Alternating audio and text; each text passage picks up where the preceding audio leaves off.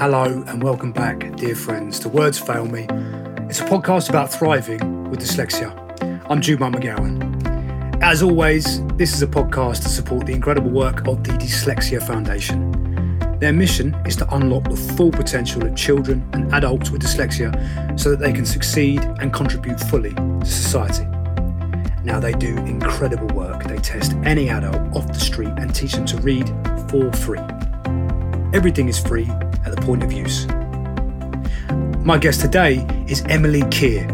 She's an ultramarathon runner, nutritionist, and she's one half of Twice the Health. She studied sports, biomedicine, and nutrition at Cardiff University, where she met best friend and now business and fitness partner, Hannah Tidsley. Her love of fitness is infectious, her passion inspiring. Her approach to dealing with her dyslexia is familiar. She's a visual learner. What I enjoyed about this episode was how organic it is. The conversation, as you'll hear, really flows. And the business, Twice the Health, is about spreading the love. That's really what it's about.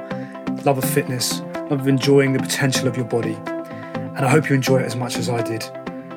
Here it goes. All right, hello. Welcome, Emily. I'm so excited about this one. So I do my research. I try and be as diligent as I possibly can with all my guests. And it was a pleasure to research both you and Hannah because people probably know I'm a PT as my side hustle. And you don't really have to look hard to get a sense of how infectious their love of fitness is and the generosity they have. And they really try and encourage a community, which is actually my favorite way to approach fitness. You know, it's not just about looking a certain way for social media. It's about enjoying the potential of your body whilst having fun with someone you love.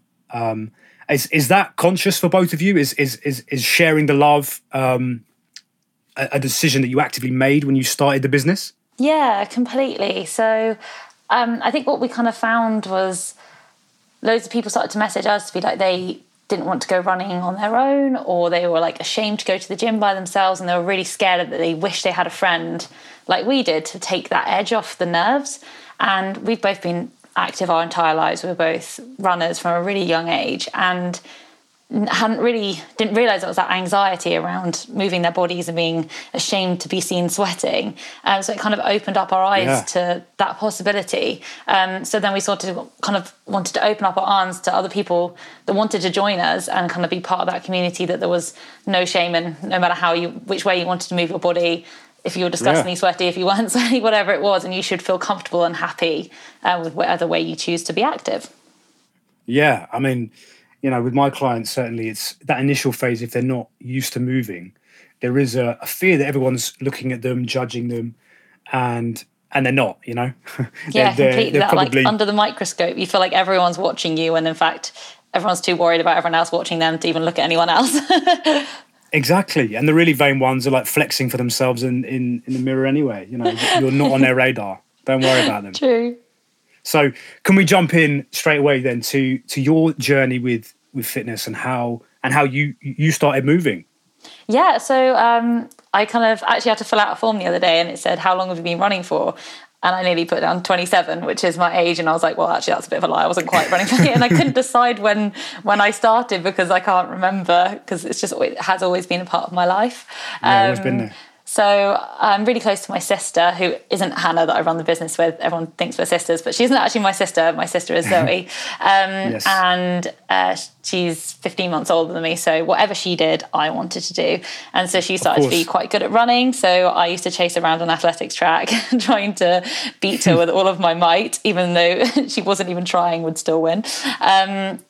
And so I started out doing 800, 1,500 metres on the track, and started kind of being quite competitive from like the under 11 category, and then moved up to 1,500 metres, and then on to cross country, started competing at English schools, and then obviously, like most child athletes, got injured, and kind of then lost my love for running after my second round of stress fractures, and then found weightlifting, not in like the Olympic sense, but just like going to the gym and actually using weights. And when I came back to running for then the third or fourth time, I realised how much the weights had improved how I ran and reduced my risk of injuries. So now I've always kind of continued with a combination of strength and running. Of course, there was like hockey and netball and stuff thrown in there a bit earlier on as well. But running's always kind of been my true passion.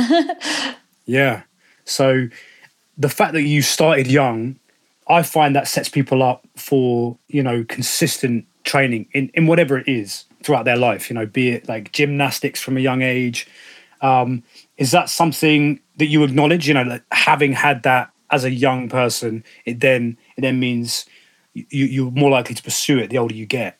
Yeah, I think so. I think not that discipline almost sounds like a bad term when you use it with sports. I think it's quite often then linked to obsession, but it does. It builds it. It's such an important part of my life being active, and I think even the way that I would like socialize even with my parents and friends. Like everything was around being active and being outside, and it being a source of joy and a happiness instead of this method of punishment and hate. It was set such a positive tone for me. For that, I will be like forever grateful. I remember also listening to a podcast with Gabby Logan when she was teaching. Like the only time also she got upset with her body was when it couldn't do things, and that's how I felt.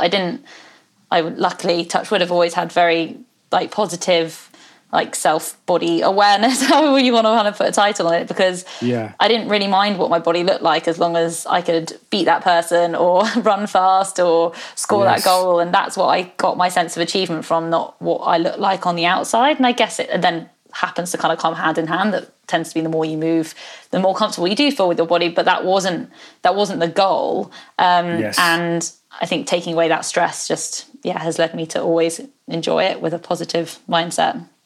For sure. That's what I love about Twice the Health and everything that you guys put out is what is clear is the love of what you're doing and fulfilling the potential that your body has. Yeah, completely. And that's what I always try and encourage people to look holistically at their fitness, but to find something they enjoy, because then it doesn't feel like it's a task. It doesn't feel like it's something you just have to do. It's something that you actively want to do because you love it. You love the bones of it. Completely. Like, I guess because our page is obviously mainly around running and endurance running. Quite a lot of people message me like, "Oh, I really need to start running, but I really hate it." And I'm like, if you really hate it, don't run. Like, honestly, as much as I love it, I couldn't give 2 cents if you don't want to go running. Like, go rollerblading, hula hooping, like swimming. I really like kickboxing, whatever it is. It does not have to be running. And I completely understand for 50% of the population, they hate running, and that is okay. Exactly. I mean, look, if you're going to run an ultramarathon, you have to love it. Oh yeah. It's a long way to hate it. Exactly. I mean, I like a run here and there. It's not my thing. Lifting weights is absolutely my thing. I am fascinated by people like David Goggins and ultramarathon runners like that who it's almost a sort of meditative state that they had to get into. Is that what you utilize when you're doing those long runs? Yeah. So I think also how it's good that you kind of mention people like that, because there's points where you think like, oh, like I've done amazing things, but there's always going to be someone that's run faster than you. There's always going to be someone that's run further than you. And that's kind of what we kind of used to motivate. Although we're really proud of what we've done, like there are always going to be those people, unless you are like the top one in the world, obviously. That's such a tiny percentage. So I think that makes it so humbling and kind of removes that fear factor. But Hannah is more of the further distance runner of us. So we both, a year ago, was it 2 years ago now, we did a 100-kilometre run in one go. So that was 12 and a half hours of running, which is a really long way. But you do just have to find, you have to be calm. Like if you start to get stressed and flustered, that's when a mile feels like forever. Whereas when you are like kind of at peace and you let your mind drift, you'll suddenly be like, oh, how did I get here? Have I crossed roads? I didn't remember crossing roads. And you kind of had to get into that kind of state of mind. Otherwise, I think you would probably go insane. Yeah, absolutely.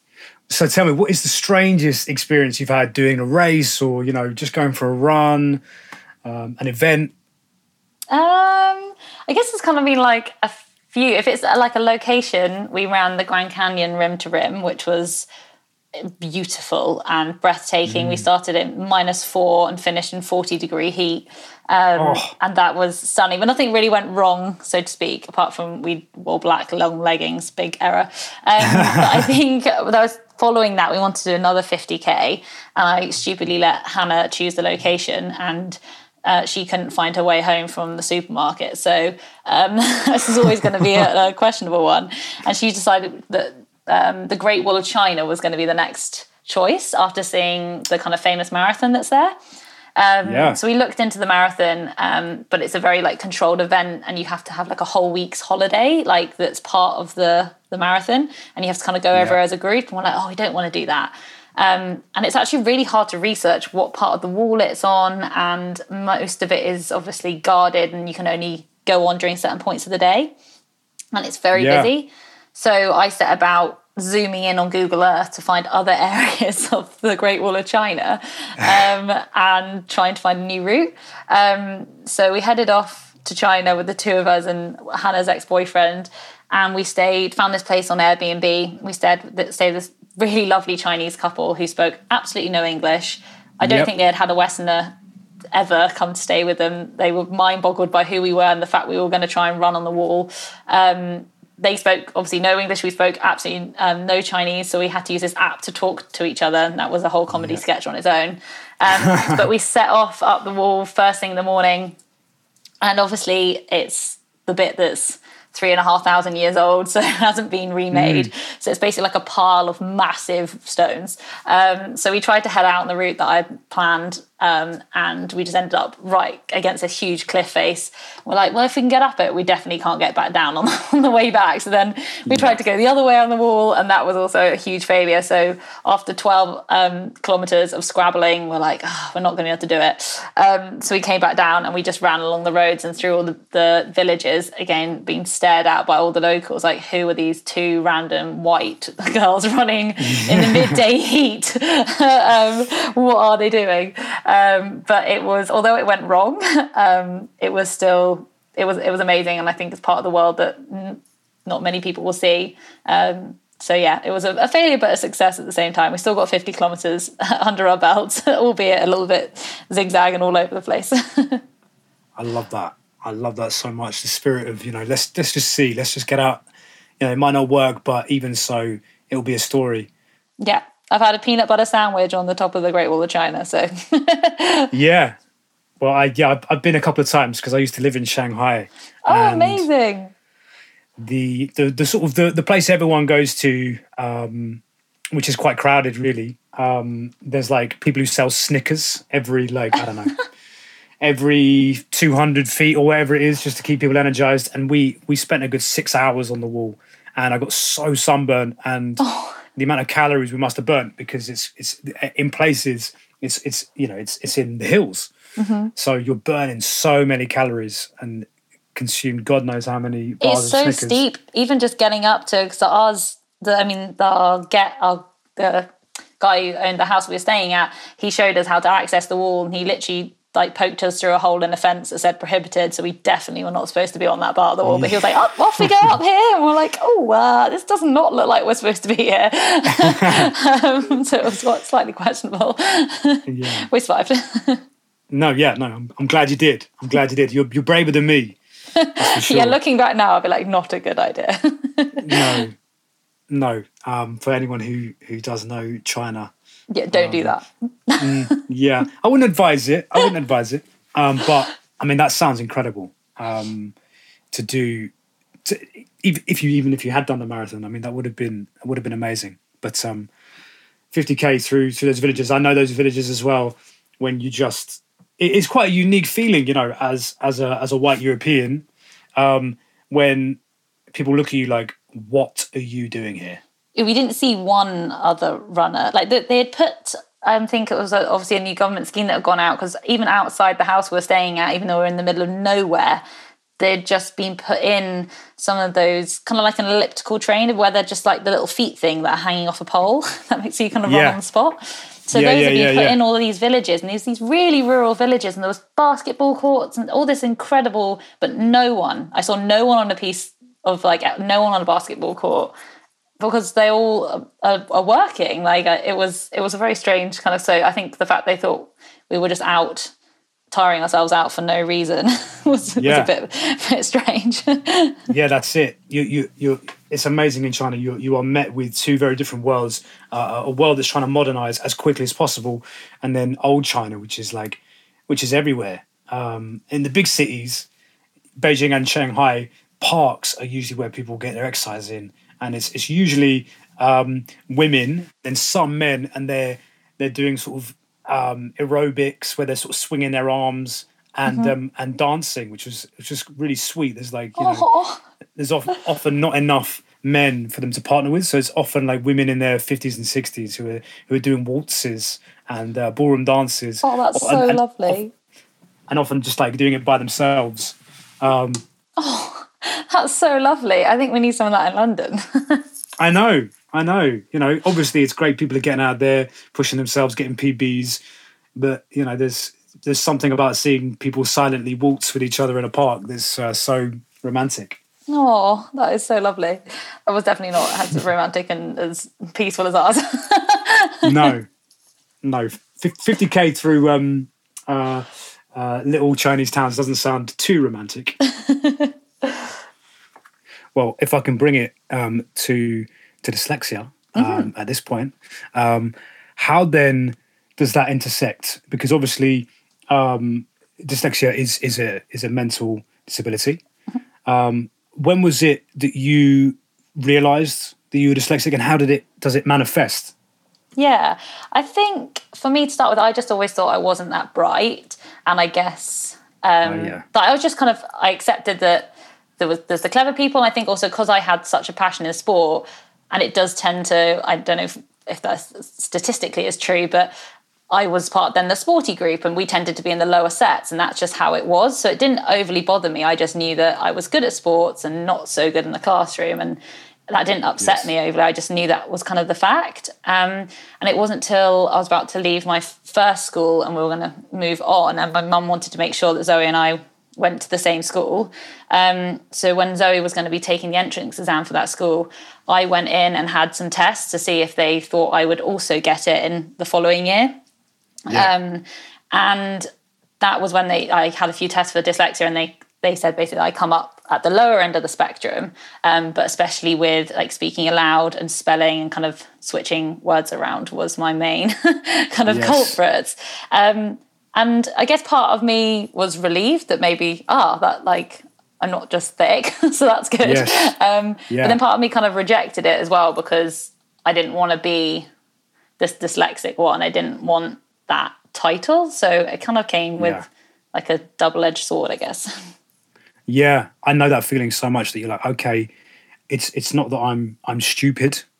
It has a name, but then you're also like resistant to it as well, because you don't want to be different from other people. You don't want to. I remember being given like a clear piece of plastic that was red.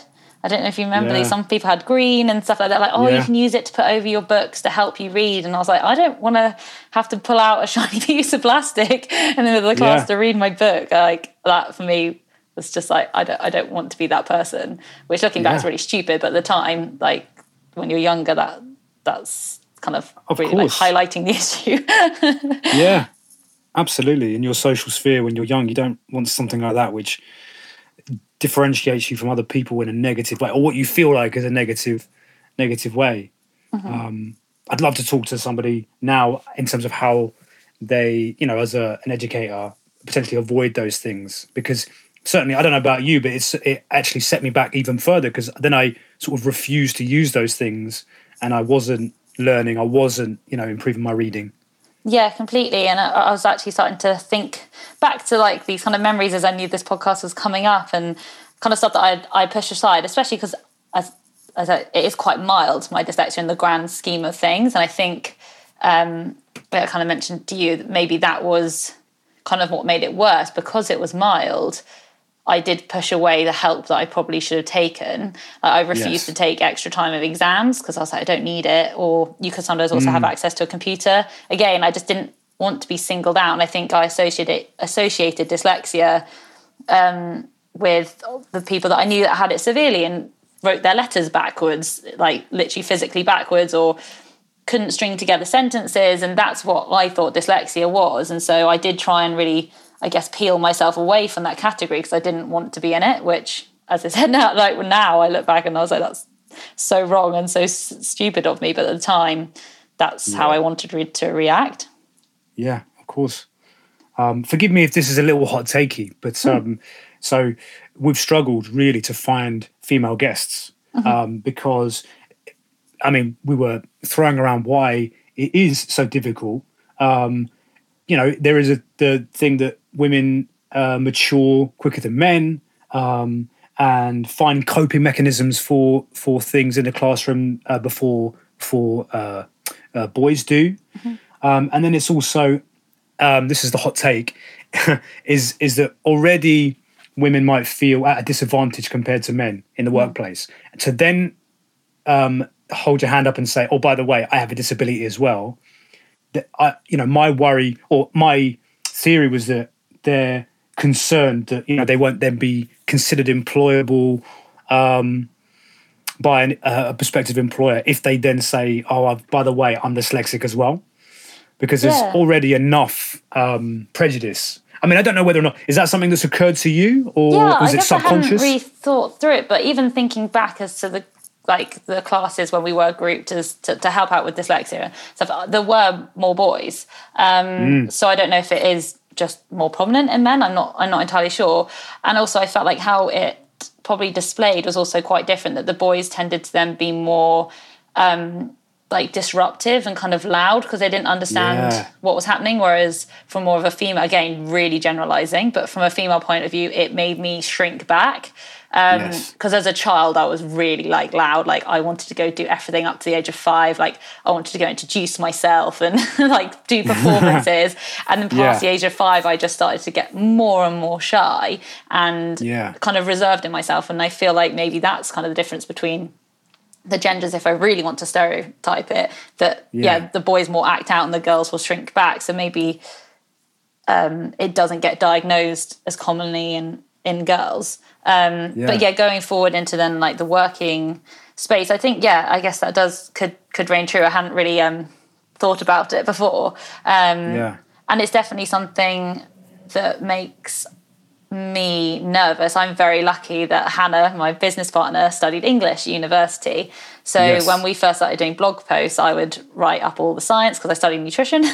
And then she'd be like, we can't post that, Emily. She was like, even I know stuff about nutrition and that doesn't make any sense because I just write in bullet points of science. So she then helped kind of rewrite it and restructure it for me. And then I also got to the point though where I literally couldn't send an email or write a letter unless I'd let Hannah read it first, because I just felt like I didn't have the confidence and that it wouldn't make sense unless someone else had proofread it.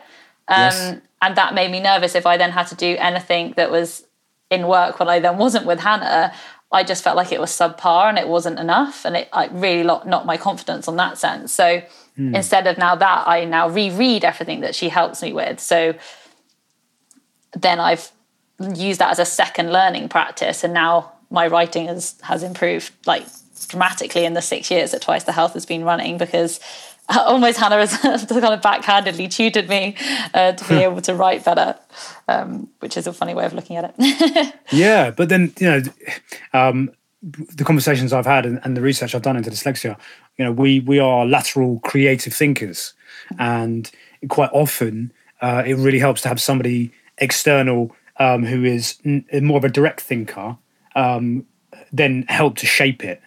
Sally Gardner, in the conversation I had with her, she has an editor that she sends all of her stuff to, who will basically say, look up the mountain. You were trying to climb this mountain, and you've gone laterally around the mountain. You're not thinking upwards. All this is great, but you just need to focus on that.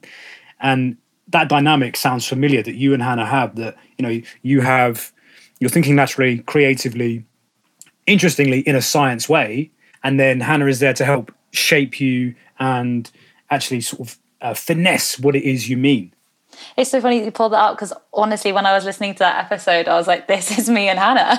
Like, she is my editor. And it has helped me massively. And it actually kind of made me think back to being at school, because for my GCSEs, I actually did quite well for what I would like to think of myself. Like 5 A stars, 3 A's and a B. And that Amazing. I felt I was really happy with those results. And then when I moved on to A level, where I actually chose the subjects I really loved, I got CCD, and I was like, how did that happen? I felt like I understood everything, but obviously once you get to A level, it's more kind of essay questions and longer winded stuff, and I was like, I probably just wrote what I wanted to write, and that classic thing of not reading the question, and I obviously just went off on the right lateral thought process and just wrote down anything I thought was the correct answer without actually answering questions.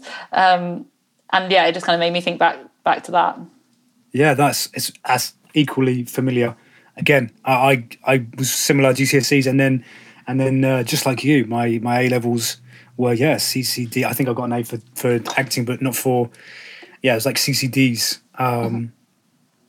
But that was unfortunately because I knew to get into drama school I didn't need grades. I just need to just needed to be good at acting. Well, exactly. So I think in a way that wasn't great for my A level results, but luckily I got where I needed to be. It's tough. I mean, when I invite a guest like yourself to come on, and necessarily you're gonna think about things which are uncomfortable. Situations in a classroom that you've repressed and that might not be fun to re-explore, but it's so interesting in the context of where you were to where you are now, and how that shaped the person that you are. I've asked this question before, but do you think struggling in the classroom made you empathetic, understanding towards people who are struggling with something? Yeah, I think it's definitely been more empathetic to even then not people with dyslexia. I think, as I said, almost playing it back onto then sport and moving their body, because I know that they feel ashamed and embarrassed because they're not good at, they don't think they're good at sport, gym, whatever it may be. And then I realised that's the shame I kind of felt about my work or writing, or especially for me, it was like reading aloud in class, and that dread of it moving around the room. You're like, oh my God, it's coming to me next. And I don't know if this word says psychologically or physiologically. And just feeling like, oh my God, maybe it's going to be that paragraph. It might be the next paragraph. And now having that empathy towards people of like, okay, it's coming around in the gym, and that you're going to be the next person that people are going to look at or notice. So it's helped me kind of, have that empathy towards different categories. Yeah. And has that helped in your in the running clubs that you organise? If you need to give a note for technique or whatever it is to somebody that you're running with, in how you might give that note? Yeah, so our run club's called We Are Runners, and we named it that actually because our most common question when people want to come along, they're like, I want to come, but I don't think I'm a runner. Am I going to get left behind? And so of which one you plan, do you own running shoes? Do you go out and put one foot in front of the other and tend to at some point be in the air between those two strides? And they're like, yeah. And I'm like, well, I do hate to break it to you, but you are a runner. Like, you're not Mo Farah, that's fine. But I was like, you are a runner. So we called it We Are Runners, and the hashtag is I am a runner. So people can take on that identity. And it really doesn't matter what speed you go at, what pace you go at, how many times you've run before that. If you want to come out and put one foot in front of the other, you are a runner, and to give people that confidence in that kind of area, because I know it's where a lot of confidence is lacked. Hopefully that kind of helps with them with that. I mean, I love that, because everyone remembers a few years ago that horrendous protein brand which was advertising for Beachbody Ready on all the tubes. And it really feeds into the quite negative aspects of the fitness industry, which is about self-loathing and, where you are is not enough. And, whereas that absolutely is about empowerment. And for me, it leads to people being invested in their fitness journey for longer. You know, it's not simply about, a crash diet or, oh, I need to be ready for the beach. It's, I can do this. I am doing this. I'm enjoying this. And it's just something that I need to do. And I don't even think about it. It's just habit. Yeah, completely. It's part of your life. It's your day wouldn't be complete without it. Like, that's how we kind of view running. Yeah. But also it was kind of interesting thinking, again, back to the stuff in school and how it then moved kind of into my job. Because I think what came out of my dyslexia was, as I said, the reading aloud and the swapping round of words. And what that then kind of manifested in myself was that I couldn't public speak at all. Like, that was my worst nightmare. And I think because it meant I was either having to read a paragraph in front of me or I had to put together a presentation. So I knew exactly what I needed to say, and it wasn't conversational, it was set text. And that to me meant I couldn't public speak. So I wouldn't do any, I'm the opposite to you, like the thought of going on stage was literally my worst nightmare. At our school theatre, I used to do the hair and makeup. Like, I would not go anywhere near the front. That was not for me. And then obviously as Twice the Health started to grow, we had to start doing some talks. And Hannah used to just stand there and talk, and I would just stand next to her and nod and smile and maybe put in a few sentences here and there. But because I just had to, I finally was forced into it. And then even having to, I used to do a boot camp as well when I first started, when I first moved to London, and having to address a small group of people. The first time that happened, I was like, when they all turned to look at me, I was like, how am I going to, I know how to teach people through exercise, but a group of 10 all staring at me, that was honestly horrendous. But slowly just having to force yourself into that habit. Now I really enjoy public speaking, and I love being able to address the group at Run Club. And it wasn't the fact I was nervous of speaking to a crowd. I was nervous of having to repeat a script. And so as soon as the script has actually been taken away and I can talk passionately about something that I love and that I know about, then I can public speak. But the way I thought I needed to deal with it, when I used to speak with Hannah, I was like, okay, you need to write everything out for me so I can have it in front of me and I'll read from the piece of paper. But then obviously I would stumble and I would trip and I would then lose where I was in the paragraph, and then it would all fall apart. Whereas actually if I took away what I thought was helping me, it was so much more of a hindrance than a help. And as soon as I took that away, it became a lot more natural. I love that. That's interesting, because I was going to ask you, how is it that you gained that confidence? But it sounds like it was a case of trusting yourself, because you know everything. You've studied it, lived it, so it's just a case of trusting yourself. But it's my own journey with teaching classes it's just the hours, the experience of being in front of people and then trusting yourself. Yeah, completely. I think as it's again down to that way of, I obviously rejected kind of the help with my dyslexia at the beginning, and maybe I would have come to realise that it wasn't talking to people, it was the individual words that were kind of getting in my way. So asking for that help and advice definitely isn't a weakness, and it can be a strength. Yeah.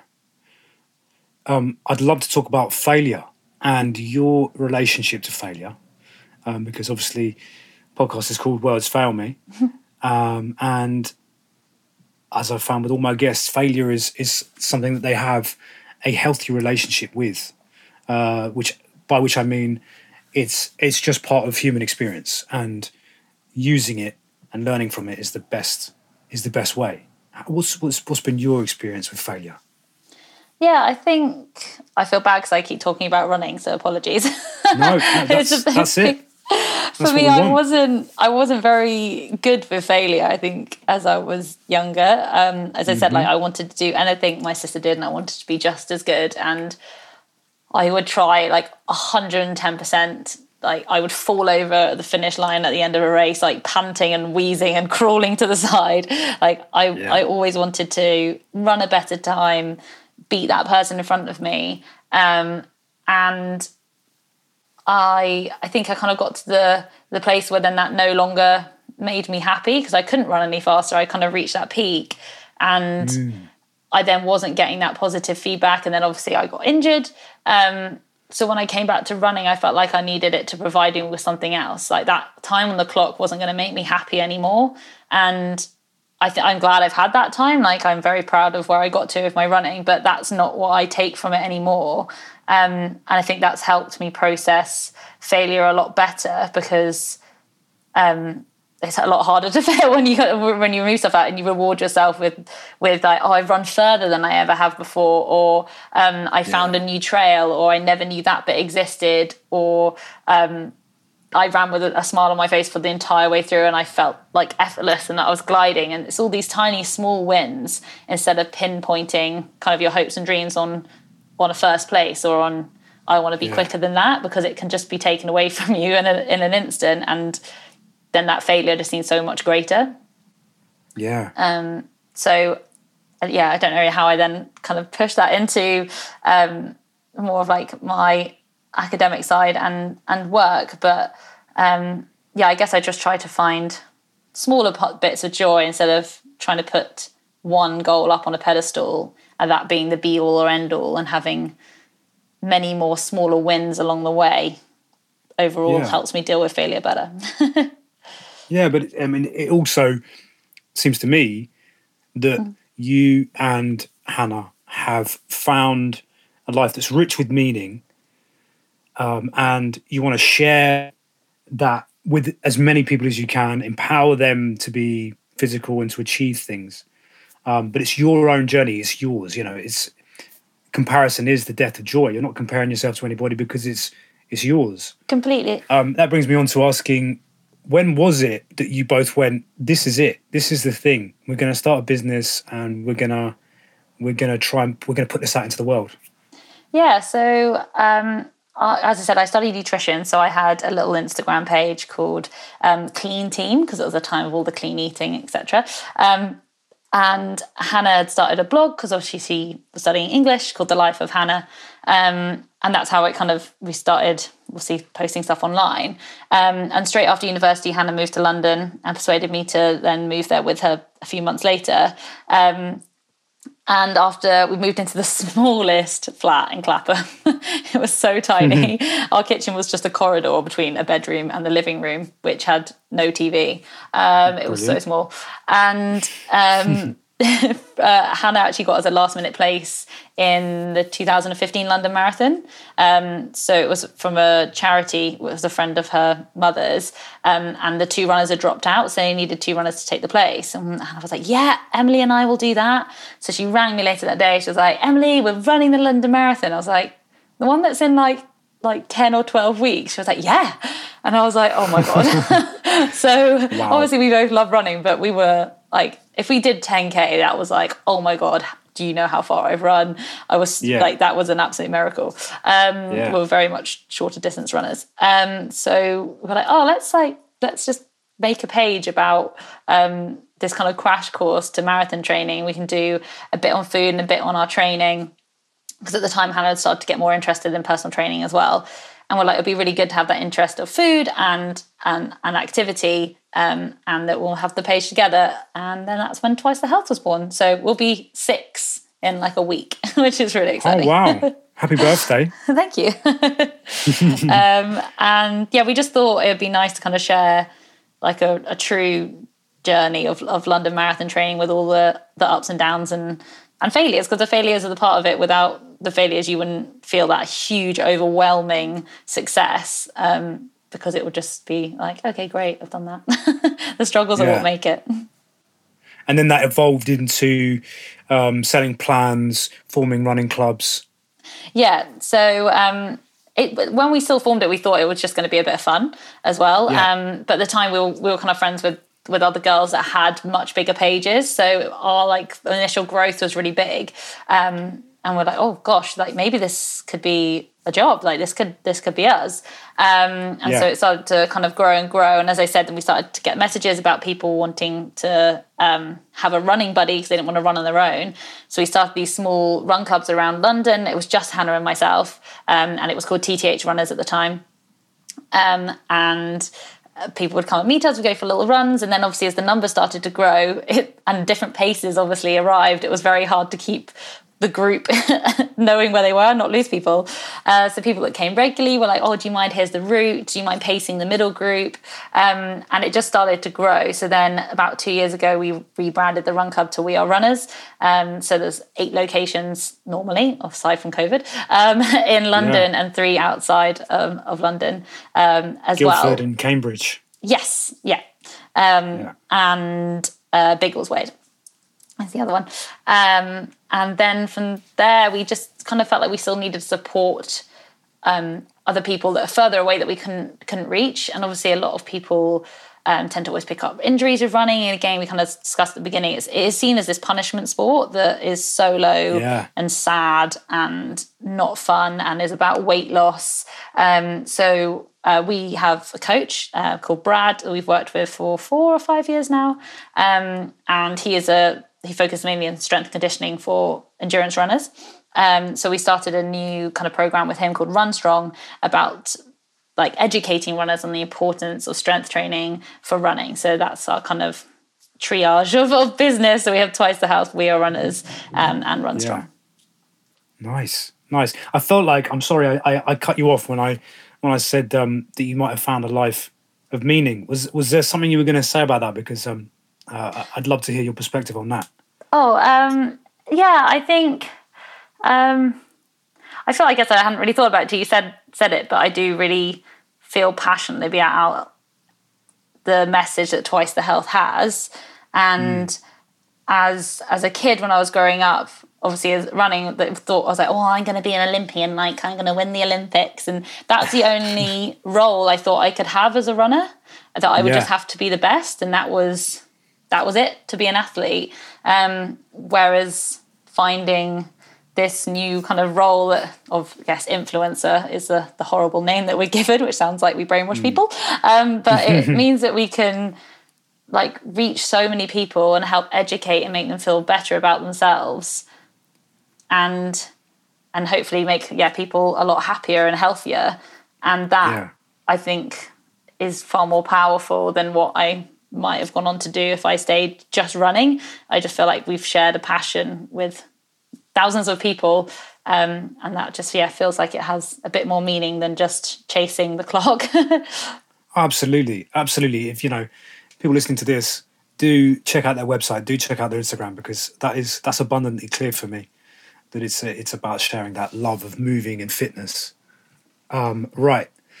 What I'd love for you to talk about is how you approach ideas with Hannah, moving things forward. I think I saw that you've changed things. Is it your running club into the academy, things like that? Yeah. So it's interesting because although Hannah is a much more to the point thinker, we always joke that I get a text from her because we used to live together, but we don't anymore. Not that sounds like we had a falling out, just because as we grow up. We broke up. We're all fine. It's obviously a lot harder when we were together 24 hours a day. So we kind of bounce ideas back and forth. But now I get text messages being like, so I've been thinking. And I'm like, oh no, this is dangerous.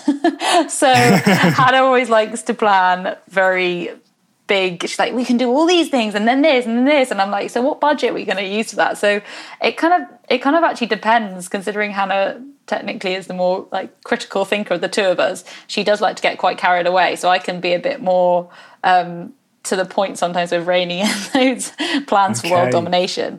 But out of the two, she will agree, I tend to be the more creative side. So I do all the video editing and the imagery and that kind of side of it. Whereas Hannah will do the words and the business relations, setting up meetings and saying the right thing. So I'm the person who puts a smiley face emoji at the end of an email. And she's like, you can't do that. They're a multi-million pound athleisure wear. You can't send them a smiley face. I'm like, oh, sorry. So I think that's what makes us so good as a pair, though, is because we are, although people like to think we're identical, we are actually very different. So we know each other's strengths and weaknesses. So we don't tend to clash heads because we know who pulls rank in certain areas. And I think that definitely really helps. Yeah, absolutely. But, I mean, it makes complete sense. I'm a very visual person, visual learner. It makes absolute sense that, you as a dyslexic would utilize the visual medium in your relationship. Yeah, completely. And even down to through we got a couple of ebooks, and one that I did a nutrition ebook, and I actually then are not an artist by any means, so please don't expect big things if you do download this, but I use a lot of drawings throughout and sketches to help people categorize things and understand different sides, or how a protein is put together, because I knew that when I was learning, I love it to be visual, and for me to redraw it many times and to really understand how things work, whereas just a paragraph of text somehow just doesn't sometimes make sense to me, and I don't understand how it works out. And even now I'm actually back at university doing my master's, and it's interesting with the different lecturers, and some of them I'm just like, what are they on about? And I have to go and do my own research, and I literally then do drawings and diagrams and flow charts to make sense of this big blocks of text, because for me I just can't visualize how it works. And then other lecturers, you can see maybe they do tend to have more dyslexic tendencies, I'm not sure, and they make it a lot more visual, and even their slides will have moving parts to it, and for me I'm like, oh, I get that straight away, and there's only a few words on the slide. So yeah, there's definitely those two different sides to learning. Yes, completely. And I love that you've struck on something about learning and the act of learning. You have to quite often translate it into your language. I'm not entirely sure what they mean. I'm going to have to try and process that for myself. And really, I've found as a dyslexic person, it's if I'm actively engaged with that subject, if it's something that I love, so history, for example, or obviously acting, I would go away if the teacher hadn't, possibly presented it to me in a medium that I could understand. But because I loved it, I would actively try and pursue it. Whereas, and I'm assuming this is the same for you, when you're at school and it's maths, and the last thing you want to do is try and translate it into your own language because, you find it so difficult or boring. So completely. It's weird though, we have very different subjects, because for me mine was history. I just didn't get on with history because it was essay writing, and I just couldn't put sentences together to make an essay structure. And I think even now I love being able to use a laptop because I can edit my work, and I think it was that act of having to write down those sentences, and then I'll be like, oh, but I wanted that bit to be up there. And then having to rewrite it all just because I couldn't think and just put it down in one go. My brain just couldn't compute that. So, but I mean, we had computers at school, but there was a few in the computer room. It wasn't like you had a laptop or anything. So I think maybe that would have, if I was now a child now, maybe that would have impacted how I chose my subjects and what I went on to do.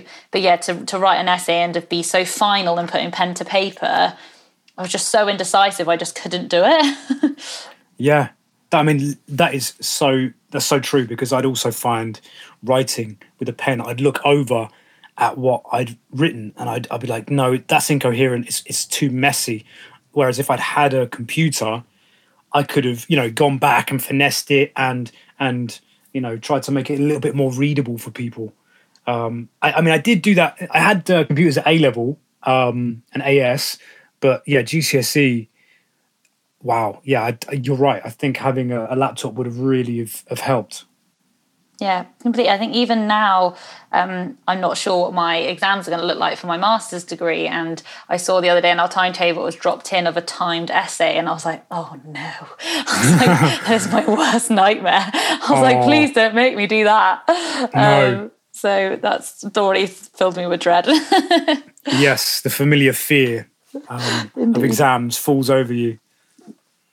Completely. But I also, on some of your other podcasts that I was listening to with the different ways of kind of getting around it, and I can't remember who it was, but you were talking about trying to find a spelling for something and putting it into Google, because that will eventually give you the right answer, because I've always been typing it 100 times, and even the spell checker's like, I don't know what you want. But what I find, I'm sorry if I set off everyone's phone when I say this, but if I ask my phone, I go Siri, and then I just say it, and then it will give me the spelling, and that is like my go-to for my spell check now. And again, something like that, because I remember back at school, some of the dyslexic class I used to have either before or after school that mum tried to make me go to. I think I went to like 3, and I was like, never going back. But like we used to play games like who can find this word in the dictionary the fastest. And I just didn't get it, because I was like, well, I don't know what the second letter, like where, like I just never won. I was like, this game is ridiculous, because this is my problem. I don't know how to spell it. So like having something like when they're like, oh, I don't know how to spell, and they're again, even in the classroom, they'll be like, here's a dictionary, look it up. And you're like, no, that doesn't really help me. No, that's not going to do it. Sorry. Yeah, that's it. Like having tools now, it really makes me feel hopeful for young people struggling. You know, there are tools like Siri that are visual and simple, that you can just do quickly and efficiently and not feel like, oh God, I'm going to have to pick up a dictionary and flip through. That's going to take me so long. And I already feel like an idiot for not knowing. Completely. So are there any techniques that you use to help you learn or to help studying? Yeah, I guess it's kind of hard to separate what's a coping mechanism for dyslexia and what's just a different way of doing things. But I like to make things visual, as we kind of touched on a little bit. And just if it's pages and pages of black and white text, it's just it's hard to kind of to process it. So I like to kind of make diagrams and draw things. And as much as I struggle to put pen to paper in the sense of writing an essay, I find it hard to learn from text. So if I want to memorize things, I like to have it in my own handwriting and rewrite it multiple times, because then I can remember kind of where I wrote stuff on the page, and I can think back to what that page looked like and where it was and what color pen I wrote it in, and did I double underline it. And that's how I can think back and remember things. So yeah, when I'm revising, my desk is literally covered in highlighters and different color pens and pencils, and it takes me a very long time to do all my notes, and they do look very pretty. But yeah, I need colors and different like borders or edges to kind of pinpoint that in my brain, so I kind of remember what it looks like, not necessarily what the letters are. Yeah. I mean, for me, repetition is always my friend. Going over and over things. And I have a written Filofax. You know, I can't do reminders on my phone, because I find the act of writing it out helps me remember it. Yeah, I'm a paper diary. Like none of this electronic diary stuff. No. I don't know. You know, iCals and all that kind of stuff. I'm just like, no. I have to write it. I'm with you on that. So let's bring it back to fitness again. How was the lockdown? Because we are, dear listener, in lockdown 3 in the UK. The joys of that. We're allowed to go out for an hour, I believe, of or one exercise, one trip, exactly, a day. So how's that affected you? How's that affected how you move in this pandemic? Yeah, it has been strange, especially I do love to run with a group. Like, as I said, I was always part of an athletics club. So even though I may have competed technically solo, it has always been a group activity for me. And then since we are runners, like I love to run in a group. So running solo is taking me some time to get used to. Luckily, I've been listening to good podcasts like this one, so that's kept me company. So that's kind of been weird, is not having it as a group sport and as my social. Like obviously I did occasionally go to the pub before, but that was literally after work we would have run club, and that's where I caught up and met new people and had amazing conversations. So I do feel like that's the side that I'm missing the most, whereas the actual physical process of exercising hasn't really changed for me, but I guess the enjoyment has changed a little bit. It is more now just habit instead of it being my social like escape. Yeah, so to speak. How running with Hannah and having a partner, you're now, of course, in a position, given that you have to run by yourself, to know performance-wise, are you better with a partner, or, you know, or is it just the same when you're solo? Yeah, I think I've always kind of craved to have a running partner. So as I said, I used to chase my sister. Then one of my sister's really good friend, Imi, we used to train together all the time. I actually was at boarding school. We used to sneak out of the boarding house. Mostly we used to sneak out to go see their boyfriends. We would sneak out to go on a run in the dark and then get told off for it. And at the time we're like, I don't understand why you're telling us off. I mean, looking back now, we would literally like run along an A road in all black clothing when we were like 13, which not safe. That would be it. At the time, I didn't see those dangers. And then once Imi left, because of my sister, they were a year above, then I had a running partner called Sophie. So I've always had like a girlfriend that I ran with. So then when Hannah and I started to run together then at uni, it's just kind of like, a habit for me. And I just think it's nice to have someone with you. And I guess a lot of people will be like, oh, it's healthy competition, it's that. But actually, it's kind of anything but that. It's more like healthy motivation, because sometimes obviously when your alarm goes off and it's raining and it's dark and it's 6 a.m. outside, but if you've told your friend like, oh, I'll meet you on the corner and we'll go do this, then you're not going to turn the alarm off and then to ring you half an hour later be like, I'm out in the rain waiting for you. It just gives you that accountability. And you all have days where running sucks and it feels like you're cemented to the floor and you can't breathe, and having someone next to you just to then maybe fall into their stride or try and replicate their breathing pattern just to calm you down, it's kind of all that you need. Or even to start standing up to a race line, like the people who do London Marathon on their own and go up to that pen on their own at the beginning, I honestly applaud you, because that is a terrifying environment. And I've always done that with a best friend by my side or a group of people. And I don't know how people do it on their own, because I think it would turn me mad before I even started running. It's a selfish kind of need, I guess, to have that comfort and to know that someone else is going through it with you, because running is hard. Like, as much as it's lovely, like it's tough. And if one of us is having a bad kilometre and the other one's having a good one, so we just kind of keep nudging each other along. I guess the only problem is now that Hannah likes to run a really long way. So I might hold her back in that sense. I'm like, I'm going to stop here. That's wonderful. I want to ask you finally what your plans are for Twice the Health, and if you've got any plans when pandemic is done for any big races. What does one? Because I want to end on a hopeful note. What do you hope for when things return to something like normal? Because I'm skeptical as to whether things will ever be normal again. Completely. I've been kind of putting off booking any races because I hated the being cancelled and that kind of disappointment. Yeah. But the one thing I do have in my diary for next year is my first full Ironman, which will be in Vichy in France. It was supposed to happen the August just gone, but obviously was cancelled. So hopefully that'll be going ahead at the end of August this year. So the training starts kind of now to get back up to Ironman fitness. So that's my kind of like personal goal. And then with Twice the Health, we're just hoping to kind of end up with some other good brand collaborations that we really love and that we're really passionate about, and to kind of keep sharing our message of the joy of running and like kind of the adventures and stuff that you can have alongside of it. Yeah, you've got some good ones. Just looking at the website, you've got some pretty good ones. Do check out, dear listener, the ebooks that they have on there. They're wonderful. They cover everything from nutrition to technique, and then information about their runners clubs, all of that good stuff. It's all on there. Do follow them on Instagram, Twitter. Is it at Twice the Health for all of them? Yeah, it's at Twice the Health, Facebook, Twitter, a tiny bit on TikTok, not very good at that. But yeah, kind of across everything. And at We Are Runners UK is the run club, and at _RunStrong_ is our strength program. Wonderful. I think you dudes are on Twitter as well. YouTube as well. For just Twice the Health.